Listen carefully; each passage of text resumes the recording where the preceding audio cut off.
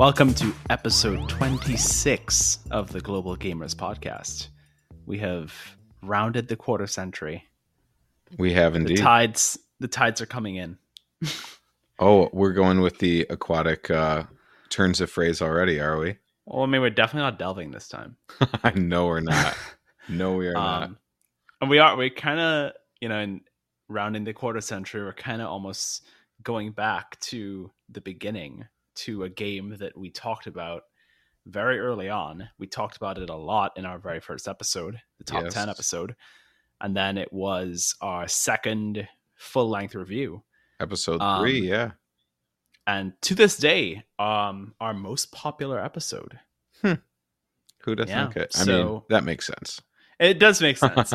So we'll see if that's reflected in how this episode does. So this week we will be reviewing Everdell Farshore. And that may sound confusing because we've already reviewed Everdell, the complete collection. The completest of complete collections. Yeah, they promised it was a complete collection. They swore there would never be more. Yes, but much like the end of the initial 6 Star Wars movies, or the Pirates of the Caribbean trilogy, or countless other franchises, or any concert you've ever been to, there must be an encore. They always find a way to be like, well, it's done, but it's not really done, but it's still done, but we didn't mean it like that literally. Because we realize there's still more money to be made on this brand. So here we go. So Everdell Farshore, that's just a long way of getting into it is a standalone game set in the same world, the same Everdell universe, and much like its predecessor, the one that started it all, it is designed by James A. Wilson, this time with a partnership with his wife Clarissa A. Wilson, who I believe was involved in Everdell as well, but wasn't credited fully for whatever reason. And it is published by Starling Games. Mm-hmm. This time, however, we do not have art by Andrew Bosley. Andrew Bosley, yes. This time we have art by Jackie Davis. Mm-hmm. And you could fool someone kind of because it looks very similar, but there's something about it that's just a little bit off that made me, even before we played this game and I just saw what the box looked like, I was like, huh. Well, do you know what I think it is? Is that Andrew Bosley? Because it doesn't seem like it is, but it could be. You know what I think part of it is, though? I think part of it is, a lot of the art is just a little smudged. And I mean, intentionally so. Maybe in keeping with the aquatic theme, it's just a little, just kind of blurry around the edges on the map itself. And a little on the cards, too. Yeah, that's kind of how some of the Everdell art was as well, though. But I have some thoughts on the presentation of this game that we can get into down the road. But just keeping with getting through the basics. Yes. As of right now, it is rated a 2.67 complexity on Board Game Geek, which, just for comparison, Everdell, the original, is at 2.81. So this is a little bit lighter, according to Board Game Geek, and I think that's right. Player count, 1 to 4 players, with a playtime of 40 to 80 minutes, ages 10 plus.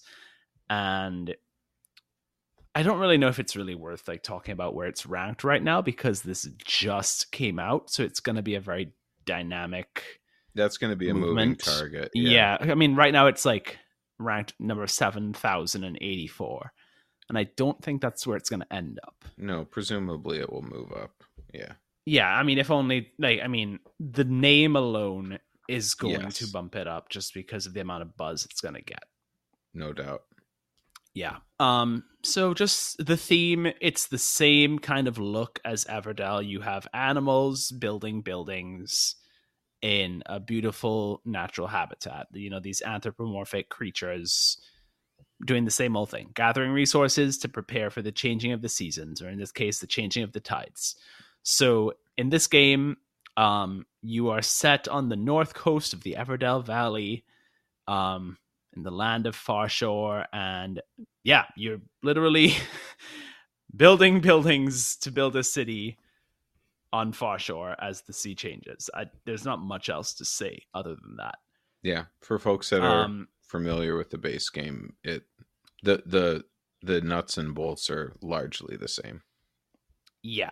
And we were just discussing how to approach this because, normally we do a little bit of rules explanation, but this week we thought it would make more sense because this game is so similar to the original Everdell. Mm-hmm. It doesn't really warrant like a full explanation. You can always like listen to our Everdell episode, or you may already be familiar with Everdell. So the more interesting thing, I think, to talk about from a rules and gameplay perspective is just like the things that are different. So Ryan, you're the one who spent a good chunk of time this weekend getting cozy playing this game with, you played when we played, it was a 3-player game, and then you played it at 2 a couple of times, and you even did it solo. So yeah, you're the rules expert. I'm sure you probably have more developed thoughts than I do at this point on the differences. Yeah, sure. Happy to talk about that. So the other thing I did is I played one game, I forgot if I mentioned this, of base Everdell all by itself as well. So have that comparison. That's a good point. That's a good point in of my comparison mind too. So I think a helpful way to think about this is 2 sides of the coin: what has been added and what has been taken away. On the side of what's been added, you have a couple new scoring opportunities that are adding a significant portion to your score, that are operating in slightly to somewhat different ways from the base game. One big difference is that you have added something called map cards. These are taking the place of basic and special events. So you don't have any of the basic or special events where you're trying to, like, in the base game, have particular pairings of critters, or, have a certain number of a mix of different buildings. Basically how this works is you've got these little tiles and you claim them. The way that scoring works is you have descending point values for each of these. You've got one on the top that's a ×2 multiplier.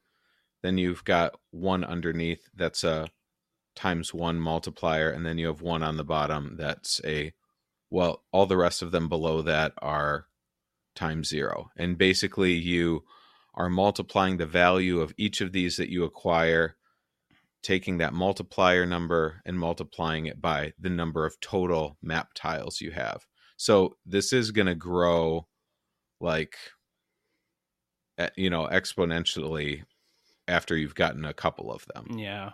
It's not like a perfect comparison, but the thing it reminded me most that was on my mind recently was kind of the way the popularity scoring works in Scythe and Expeditions. Yeah. Or how that there's a couple classes of dwarf in Nidavellir that kind of make use of something that's akin to this. The miners, I believe it is.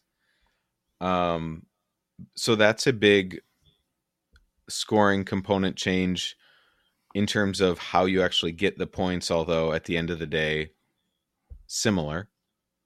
But probably the biggest change in terms of scoring is that you have one worker that is setting sail on the high seas. And how this works is you have a little boat that goes around the edge of the board. And at certain points of the game, when you've fulfilled certain conditions, you can move that boat further and further along its course. And every time you move it, you acquire points.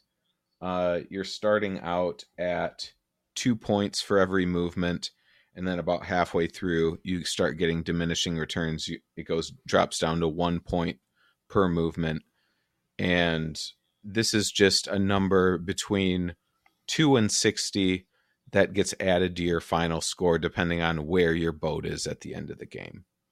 And just to give you an idea of how you're achieving these movements, you have some green power cards that, instead of giving you resources, allow you to move your boat. And then the other main way that you're moving your boat introduces a third significant difference in terms of gameplay compared to base Everdell. And that is something called the Wind Rose tokens.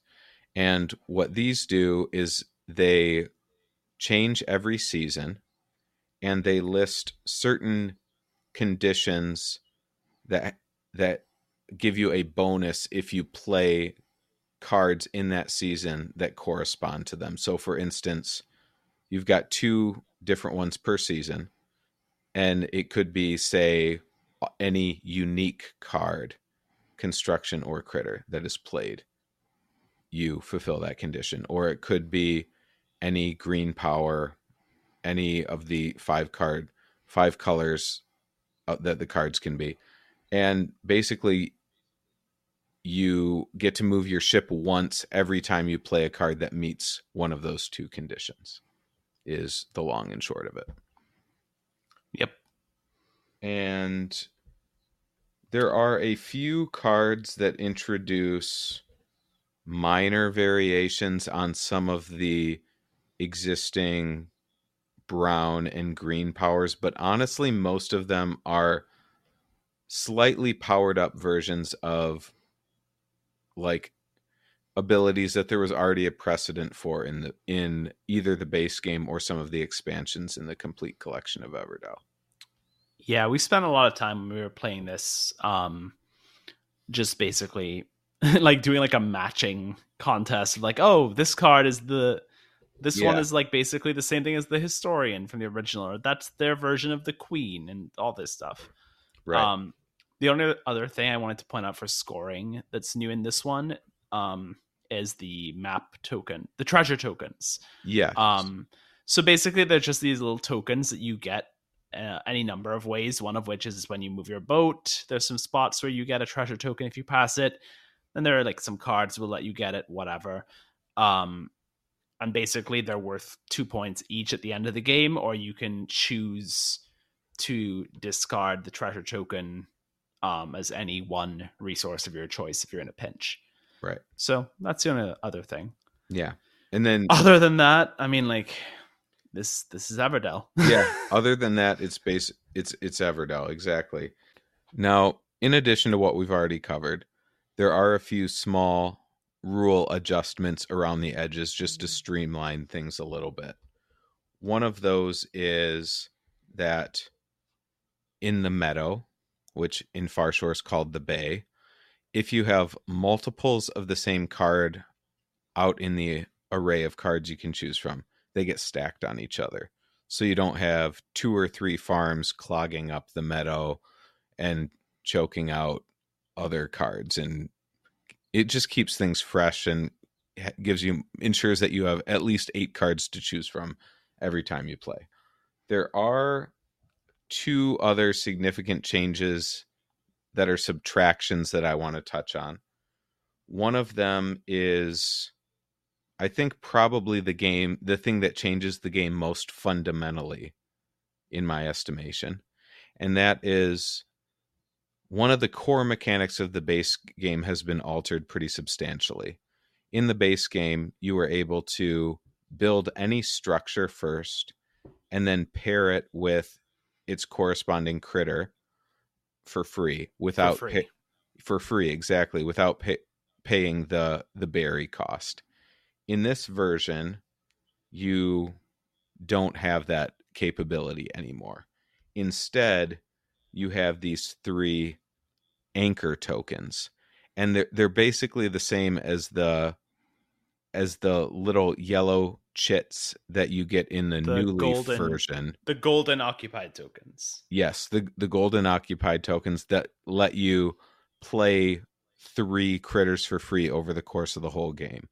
Those are the only 3 critters in Farshore that you get to play for free, and they have to match to a building type that matches the card of the critter. The only other thing I'll say is some of the spots on the board, the worker placement spots, are different. One of the big changes that I think worked pretty well, but we can get into that, is the spot for discarding cards for free resources has been made more efficient. You're discarding 1 card for 1 resource of your choice rather than 2 cards for every resource of your choice. And then instead of forest locations, you have island locations. The same principles apply, usually slightly powered up spots compared to the basic locations on the board. But after the end of the second season, there's high tide and these spots are mostly covered up and you're not able to use them for the second half of the game. But Yeah. I think that covers most of the significant changes. And they also removed some of the basic locations. There's fewer of them on this board than in the original. Yeah, they did streamline it. But that like that's not really something that you notice that much, because the ones they took away were the less good ones. Yeah, like the one where you get 2 wood and a card, or 2 wood and a coin, whatever. The ones that like you go to as a backup plan if someone else took your spot, basically. Yeah. Oh, one other spot I wanted to mention that they added. They basically gave you a free post office spot where you can discard any number of cards and then draw up to your hand limit. So that's one other, I'd say, medium-sized change to the game board. But that's the last one I'll mention. What if we just say one change that we liked, one change that we didn't as starting? Okay. Yeah. Okay. One change that I liked,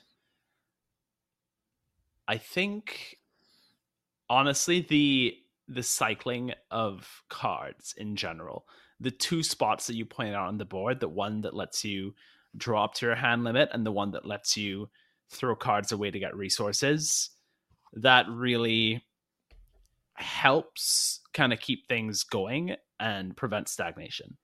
So that's the one that I liked. The one that I didn't like. Well, let's get into the didn't like in a sec. Yeah. Let's stay positive for now. Yeah. As far as the things I liked, I think there are 2 that I want to bring up. The first is a relatively small one, and that is I like the introduction of the treasure tokens as wilds. And I especially like the fact that they made them worth 2 points instead of 1, because it makes it a little bit more painful to use them, and it encourages you to hoard them a little bit more. And I like the tension and trade-off you have on your last couple turns when you're gaming out the possibilities and trying to figure out how to maximize your options. Yeah, I agree with that. The treasure tokens were a lot of fun.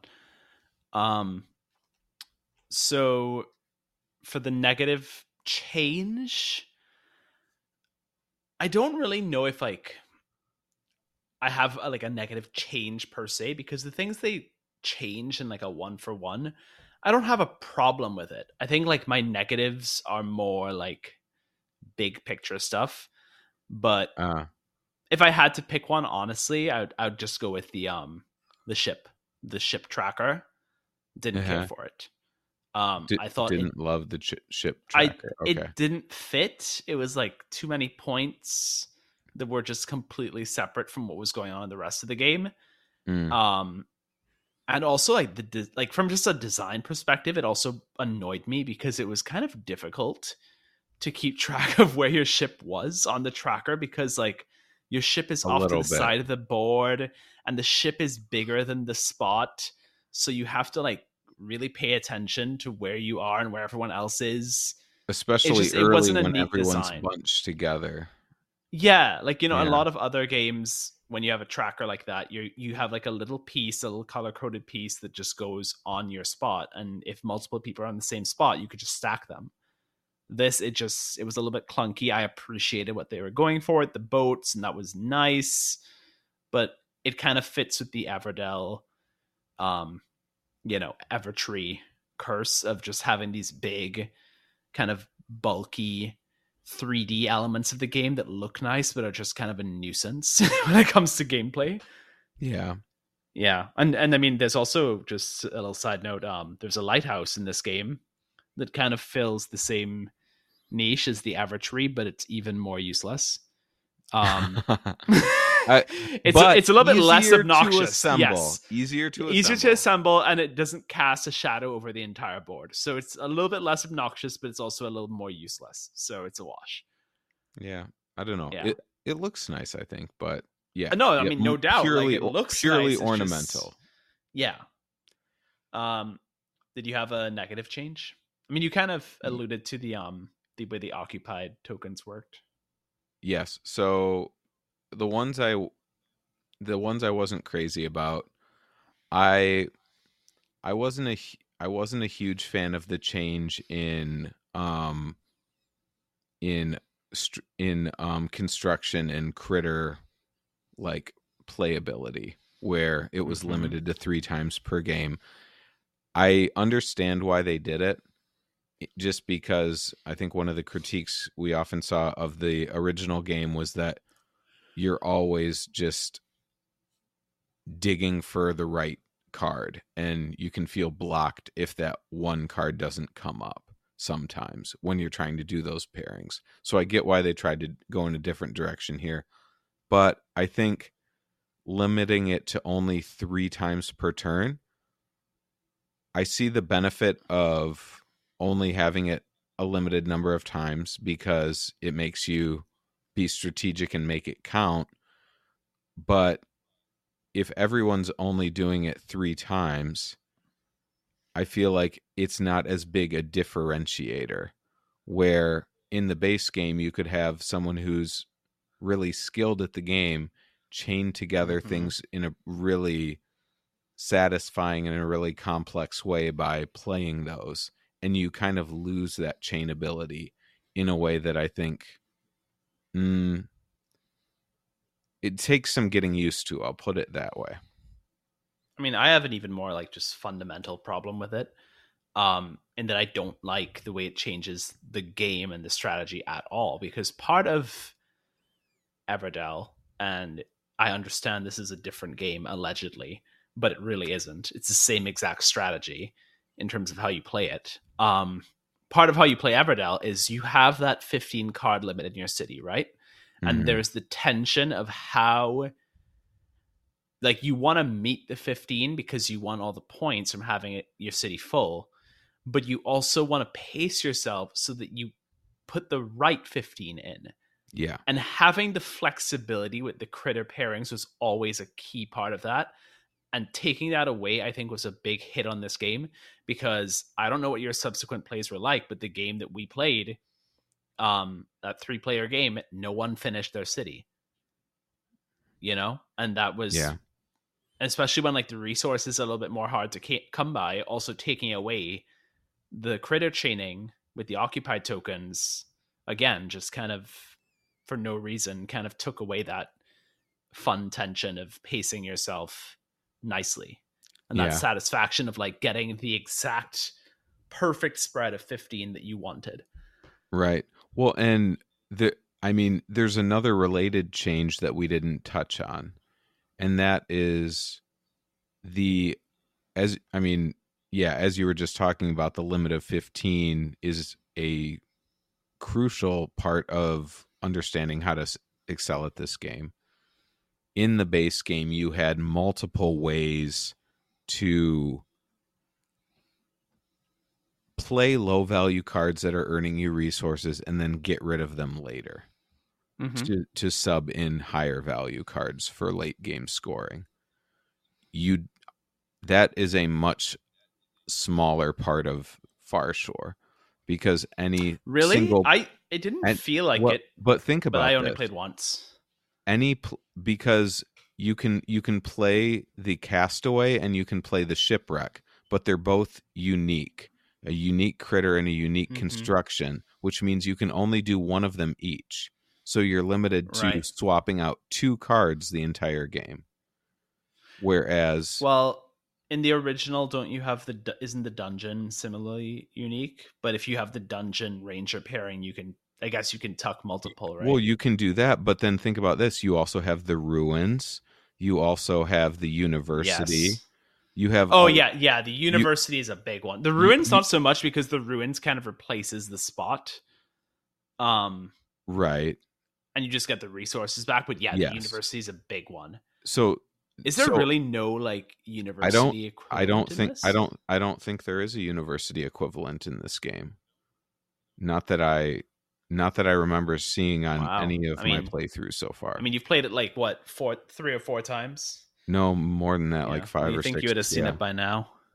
Yeah. Because the deck, like, it isn't that big. You would have seen it by now. Right.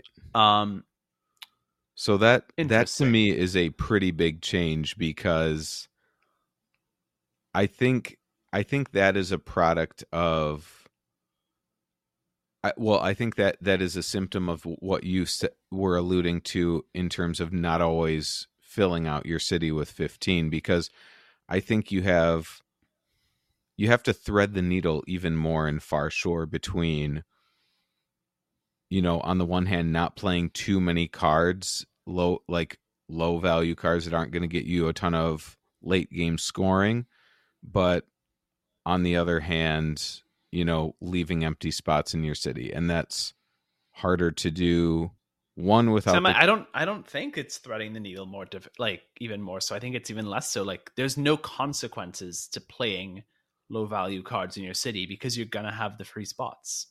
Oh, Whereas I in see the what you're original saying. game, the I see spots are what you're the saying. real estate is more Yeah. valuable. No, you're right. So Yeah. like you can just play a mediocre card, and this is what I did in the game that we played. I played like what is the one that gives you 2 wood? Just like a The, basic green card. I yeah, like had the one. It had tree like a turtle bards, shell on it. basically. Yeah. Yes. So I had one already, and then a second one showed up, and I was like, I don't need it, but I'll play it because why not? It's the final season. I still have 3 spots left. You Yeah. know? And I feel like that doesn't happen as much in the original. So one caveat I'll say to that is it depends somewhat, in my experience, on your first or second season, how well it goes. Because if you get one thing I've taken away from the playthroughs I've done so far is that the early seasons are less forgiving in this game. You really need the stars to align to be able to fill out your city. I've had a few games where I've been able to fill out the city, but they were games where I got like either the equivalent of the judge really early or the equivalent of the historian really early, where I was drawing resources for most of the game every time I played a card. And because you're drawing fewer resources and don't have the option of completely foregoing berries as a resource for the most part, unless you're able to get that kind of an engine going from early on, you're probably not going, like, it's significantly harder, I think, than the base Everdell to fill out your city. Yeah. That's the problem I have with this game. Yeah. So I think it's about that time that maybe let's turn a little bit more to like the general discussion of like, because we had a really interesting and good conversation about this after we played it, about just like part of the overall feeling we had, not just about like the experience of playing this game, but also kind of the, not to make it sound like too bad, but like the why does this game even exist discussion. I mean, that sounds pretty bad. I think there's a nicer way to say it than that. Yeah. What I mean by that is, there are a lot of games where you have re-implementations of previous games, right? So you have really old games that are republished in second or third editions. You have newer games, even. So the comparison I keep thinking of is Raiders of the North Sea, that was reskinned to Raiders of Scythia. And then you have obviously games that have similar mechanics. So people debate things like Lost Ruins of Arnak versus Dune Imperium. You have games in the same universe, like all the Garfield games we talk about all the time. More recently, we talked about Expeditions in the Scythe universe. And so what I mean by that is this game is being pitched as a standalone new game in the Everdell universe, right? What's the little sticker that's on the front of the box? The Everdell, like the little universe they're building. It's called Edge of the Map. Right. And so that immediately made me think of like what Garfield is doing with the north, south, east, west, right? Where all these games have the same kind of look, same artwork, same designer, but they're fundamentally going to be different games and play differently. That's what I thought this was going to be. And that's not what this is. But at the same time, it is not being marketed the way that Raiders of Scythia was, which is, yes, this is the same game as Raiders of the North Sea, but this is a more consolidated package that has the expansion content basically built in, and it's completely different artwork, different theme, totally different look and feel to the game. So now you have a choice between the two. And I think the problem that I was having with this is it didn't fit either of those. You know what I mean? It's not advertising itself as a new edition to replace an existing game, but it's also not a standalone new game in a shared universe. Yeah, because it in a real way. It claims to be, but I'm not sold on that. Well, I mean, I agree with you on that because, I mean, sometimes you'll hear people talk about a game sharing its DNA with another game. Well, this game shares its DNA and its RNA with Everdell. Right, and that's why I said what I said. Yeah.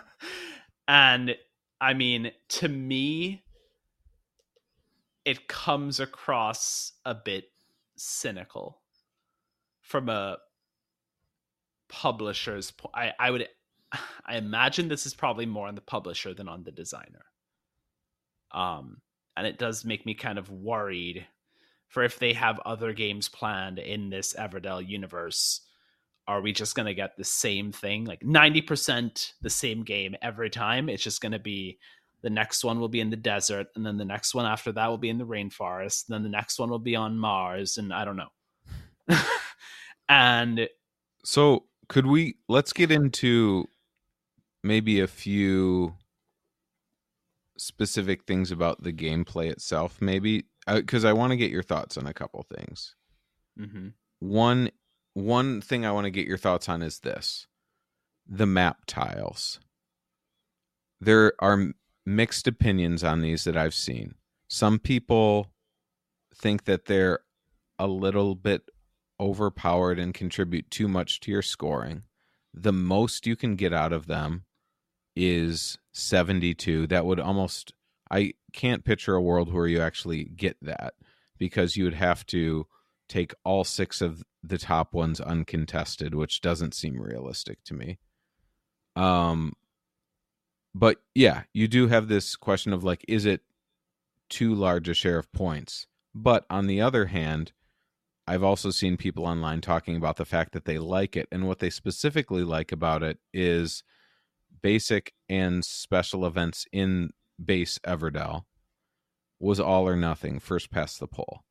You either are the first one there and you get all the points, or you don't. And one of the things that some people like about this is it softens the blow of that a little bit, where yes, you don't get the full-on advantage of being the first one there and the max number of points, but you still get something for having completed the objective. What are your thoughts on that? To me, it makes absolutely no difference because it works out to be the exact same thing. And what I mean by that is in base Everdell, someone gets all the points, the other person gets 0, right? because it's first Right. past the post, but there are fewer points. So even if in this version you still get some points, the person who got it first is still getting way more points than you. So it's kind of the same in You terms think when it's you kind like of a wash? when you factor in like all the point inflation that this game has, it kind of doesn't really make a difference. And I actually think it's less interesting than Everdell, because part of what is to me a marker of a good worker placement game is that the limited spots are an important strategy element of the gameplay. And if you want something, you need to time when you take it. And if you decide to wait a turn or two to take it, you are factoring in the risk that someone else will take it before you, and someone else, especially who's paying attention to what you're doing. Like, that's greater for player interaction. Yeah. And if you take that away and it's like, well, I can just wait a couple turns because it doesn't matter anyway, I'll still get some points. That's less interesting to me. So The my best response yes. to that is that I have no preference. My worst response is that I actually prefer the original. So I think there's one other factor here that I think weighs in favor of the original, and that is you don't have variability here. There's one set of 6 different map tiles that get carded out for every game of Farshore versus having a variety of basic and special events that you can swap in and out. I mean, not the basic events. The basic events are always the same. Well, okay, the basic, yes, for the basic events, but I misspoke. The special events is what I mean. Yeah. Yeah, I mean, we can talk about like the individual gameplay things, but ultimately what it comes down to for me is just like there are certain things, little details in this game that I look at, I'm like, that's nice. That's an upgrade from the original. I prefer that. Like those new worker placement spots I mentioned where you can throw away cards to get resources more efficiently than the original. The stacking repeat cards in the bay, stuff like that. Fine. Some of the individual cards themselves have cool powers. Great. But at the end of the day, there's nothing in it that's like a big deal that isn't better or already present in Everdell. And on the flip side, there's a lot of stuff that I find really charming in Everdell that's either like not present in this game, or it shows up but kind of in a washed out way. One And other one one of the I wanted things to mention on that uh-huh plays into that same thing is one of my favorite things about Everdell is the asymmetric player powers, and you don't have that in this game that's for the on the different base game. critters. That's on the base game of Everdell though. Well, sure, but like I understand that's not in the base game, but like Mm-hmm. you have the option of it with the base game with the expansions. And Right. maybe they'll add it later to this game, who knows? But I guess what I mean is right now in August 2023, if Mm-hmm. I have a choice between playing Farshore and playing Everdell, I'm going to pick Everdell 9 times out of 10 because it has more options for Oh, me. absolutely. Like, I mean, yes, and I think the only time that I would ever pick Farshore is like if I didn't want to carry my Everdell complete collection with me. The only other time I would recommend Farshore over Everdell to someone else is if they were committed and signed like a pledge to never buy any expansion content. Then even then, maybe I might tell them get Farshore over the original Everdell. But Mm-hmm. there's certain, even then, like even with some of the upgrades and like quality of life improvements in Farshore, there's certain things about the original Everdell that I still would take any day. Like I like as we talked about, like part of the appeal of Everdell and this whole Everdell universe is the presentation of the games, right? Like we make fun of the tree and the lighthouse and all that, but they look nice and the They look great, resources are yeah. really high quality. The artwork on the card is amazing, and that's true across the board. But like honestly, all of that, even that stuff, is a step down in Farshore, and I don't blame the artist Jackie Davis for that. So like when I mentioned her early on in, relative to Andrew Bosley, I almost like kind of feel like she was done dirty by this game. And what I mean by that is I clicked on her profile on Board Game Geek, right, to see like what else she's worked on. Mm-hmm. She has done some really big titles. She has done Viticulture and Mm-hmm. Euphoria for Stonemaier Games. She did Cubitos. She's done a whole bunch of like really high profile games. And you can see in those titles more of like what her style is. And in this game, it looks like they basically just hired someone to do discount Andrew Bosley. Either Hmm. like maybe because he didn't want to come back because he'd had enough or something, or just wasn't available for whatever reason, right? And I'm like, if you're again like do what Garfield did with Raiders of Scythia versus North Sea.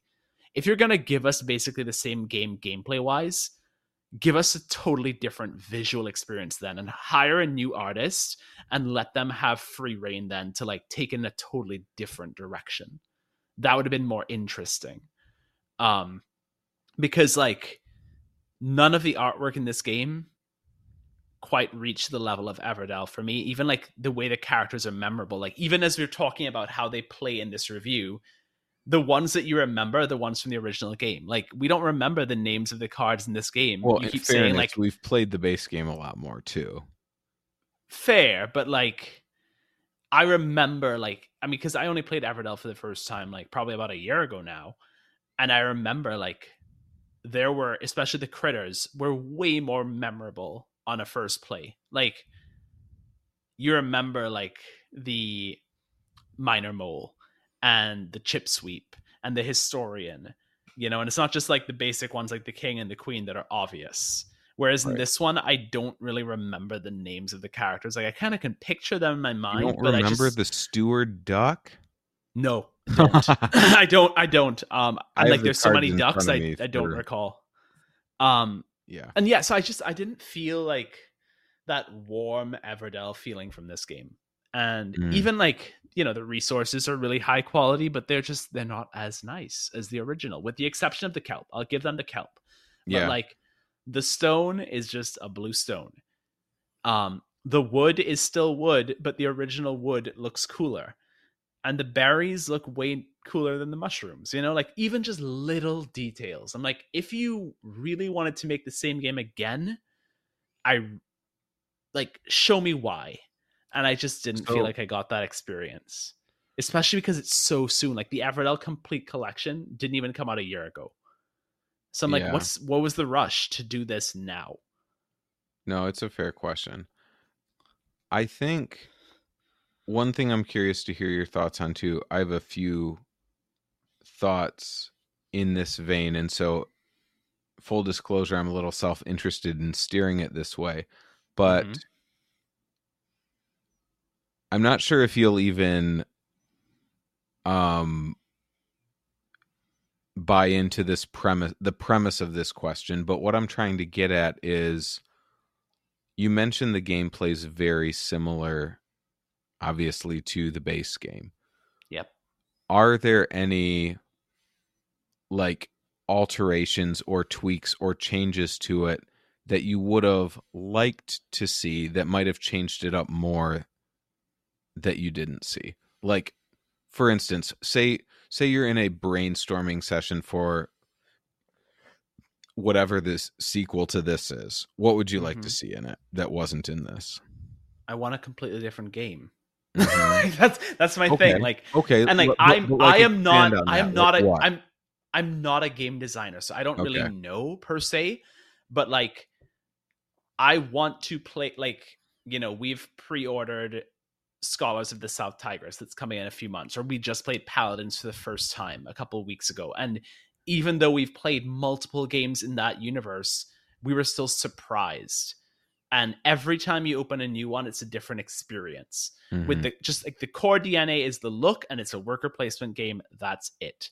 And that's what I really wanted out of this. And I hope that it's what they do next time. Because if they do this a third time, I don't know. Like, I don't know who's gonna buy that. And I kind of feel bad if someone does a third time. But like, so to answer your question, like, I don't know what I wanted. All I know is that I wanted something different, and I wanted Mm-hmm. it to be as fun as Everdell. I want it to be as strategic and satisfying as Everdell, and just have the same general feeling, the same general vibe of like a nice, relaxing worker placement experience that, you know, people are going to like because it's a great theme and a great presentation and easy to comprehend mechanics, but that still reward, you know, playing it time and again and trying different combos. And there are lots of different ways to do that. Yeah. Again, even like as recent, like when we played Expeditions, that's a totally different game than Scythe. But like you have mechs and you have the cool artwork, and the only DNA it has in common is that, and just the choosing what combo of things you want to do on a turn, because you can't do the same thing 2 times in a row and then fulfilling objectives. Other than that, it's a totally different experience, and Right. that's what I wanted out of this. And if like they made a Scythe 2 and it was the same game, and you asked me like what I would want different, that's what I want. Like I don't want Scythe 2, I want Expeditions. And that's what Yeah. I wanted. I didn't want Everdell 2, I wanted something completely different. Yeah. Especially because again, like the original Everdell came out in 2019, and like they've put out an expansion basically every year since, leading up to the complete collection last fall. So Right. it just doesn't feel justified to me. And I know that sounds harsh, but like, you know, at the end of the day, like as much as these are hobbies and stuff, it's also someone's business. And I think that it's fair to Well, I reward mean, people who do this, who really like try new things, and then like call people out who don't. well, Because I think or at that's least, fair. I mean, framing Or it from the framing. challenge them to do something Well, more what if? I ambitious. mean, I think I prefer to think about it from the perspective of the customer, the person who's buying the game, Mm-hmm. and Yeah. yeah, I think I'd frame it that way. Just, you know, because I agree with you, I would have liked to see a more different game than what this was. But at the very least, if it was going to be the largely the same game, it would have been nice to see it marketed that way. Agreed. Completely. Like if they just said this is Everdell, but just a different theme, basically, like a different look, then fine. Then it's Raiders of Scythia, and I have no problem with that. It's just something about it feels a little icky that Huh. that wasn't Yeah, that's super fair. transparent, I do. you know? Yeah, no, I get that. I do want to share a couple like workshopping ideas. I came Okay, up yeah. with a I mean, few. if you have I can't. some, go No, for it. and well, and like I said, that's the main reason I asked this, because I do have a couple. Um, One thing that I think would be interesting is if you added a couple cards Mm-hmm. that are a sixth class, but basically function as a wild, and they wouldn't really have any powers, and they wouldn't really have any, or maybe watered down powers, and they wouldn't really give you like a lot of in-game benefits, but the idea would just be it gives you a fail-safe way to, like, if you really need that fourth green power and you can't get it another way, you can play one of these cards and it's your fourth green, but at the expense of the cards not giving you much else. Nice. Yeah, I could see that working. Do you think like would those cards be on the more expensive end, or like would they still give you points even if they Well, have no abilities? I think I think through playtesting you could figure out what the right balance is. Right. I think you make them expensive enough that it hurts, or you make them cheaper but they don't give Have you no point anything value. else. Yeah. Yeah. Okay. So that's one that comes to mind. Another that comes to mind is it would have been fun to see. I think I'm a little bit more open to a gameplay that's similar to Everdell with a couple more variations, whereas you're more in the camp of like a largely new game. One thing that comes to mind on the resource gathering for this that could be fun is I wanted to see something that leaned more into the shoreline theme of the game. So, a couple ideas that came to mind were, having every seasonal change have a couple resources, quote unquote, wash up on shore. And Yeah. then a little bit like parks, you've got like the extra sun and the extra water, and just first person to go to that spot gets an extra resource. Yeah. See, I like that. I like all these ideas you have. It's just in my mind, that's what an expansion is for. There's no reason that that couldn't be expansion content in Everdell. And Yeah. even then, there are expansions that exist for Everdell, That particularly Spirecrest and Probrook, that are even more different gameplay wise than this yes, is as a standalone game. So I'm like, you're definitely you right know, about that. like we could have just had Everdell Farshore expansion, and I would have been 100% down for that, and I would have great things to say. Yeah. No, Yeah. that's fair. I gotcha. So Ed, end of the day, rating wise, what are your thoughts on this game? Where would you rate it on a scale of 1 to 10? I'm going to do something that I have not yet done. I'm going to give this a 6. Okay. And part of me, like, it's a 6, but it has an asterisk on it. Because at the end of the day, I love Everdell. Everdell is one of my top 3 games, as you might recall from our top 10 episode. I Yes. have the complete collection. I have invested a good amount in Everdell, and I've played it many times, and I want to play it many more times. So for me to say that this game, however, is a 6, while it's still a good, while it's still like the same game as Everdell, seems like it may be kind of contradictory.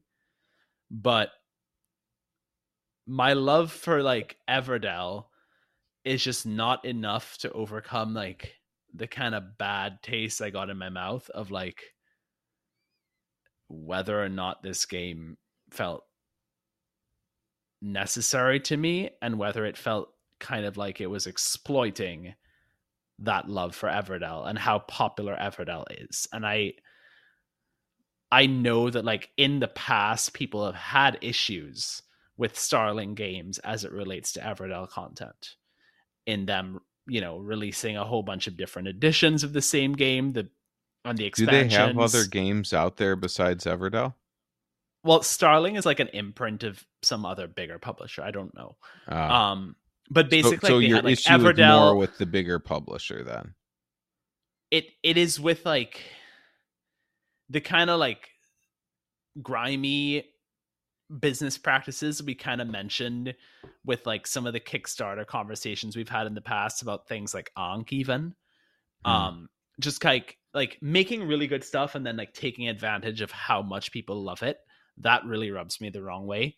Hmm. And I don't feel like it would be fair to give this game a more positive rating than that when I think about just like the lack of apparent effort that went into like trying to make something great to be worthy of like sitting beside such a great game as Everdell. Yeah. So like I think base Everdell I would give an 8, and so I'd give this probably about the same, and then I'm docking it a few points for all those reasons. Yeah, What that's about you? fair. I'm gonna, I mean, honestly, similar. I'm gonna give it a 6.5. Okay.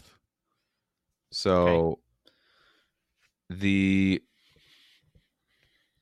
I think the reason I'm a little higher than you is I want to give a head nod to some of the like housekeeping, like just pacing of the game improvements, like Yeah. the stacking of multiples of the same card and like some of the additional spots on the board that make the game play a little bit more seamless. I want to give a head nod to that. And I did appreciate the attention to detail on those things. I also agree with a lot of what you said. Like won't I won't claim to like have insight into like the business decisions being made here, but I definitely agree with you that there seemed to be a mismatch between um what was what the marketing copy said and what the game actually offers.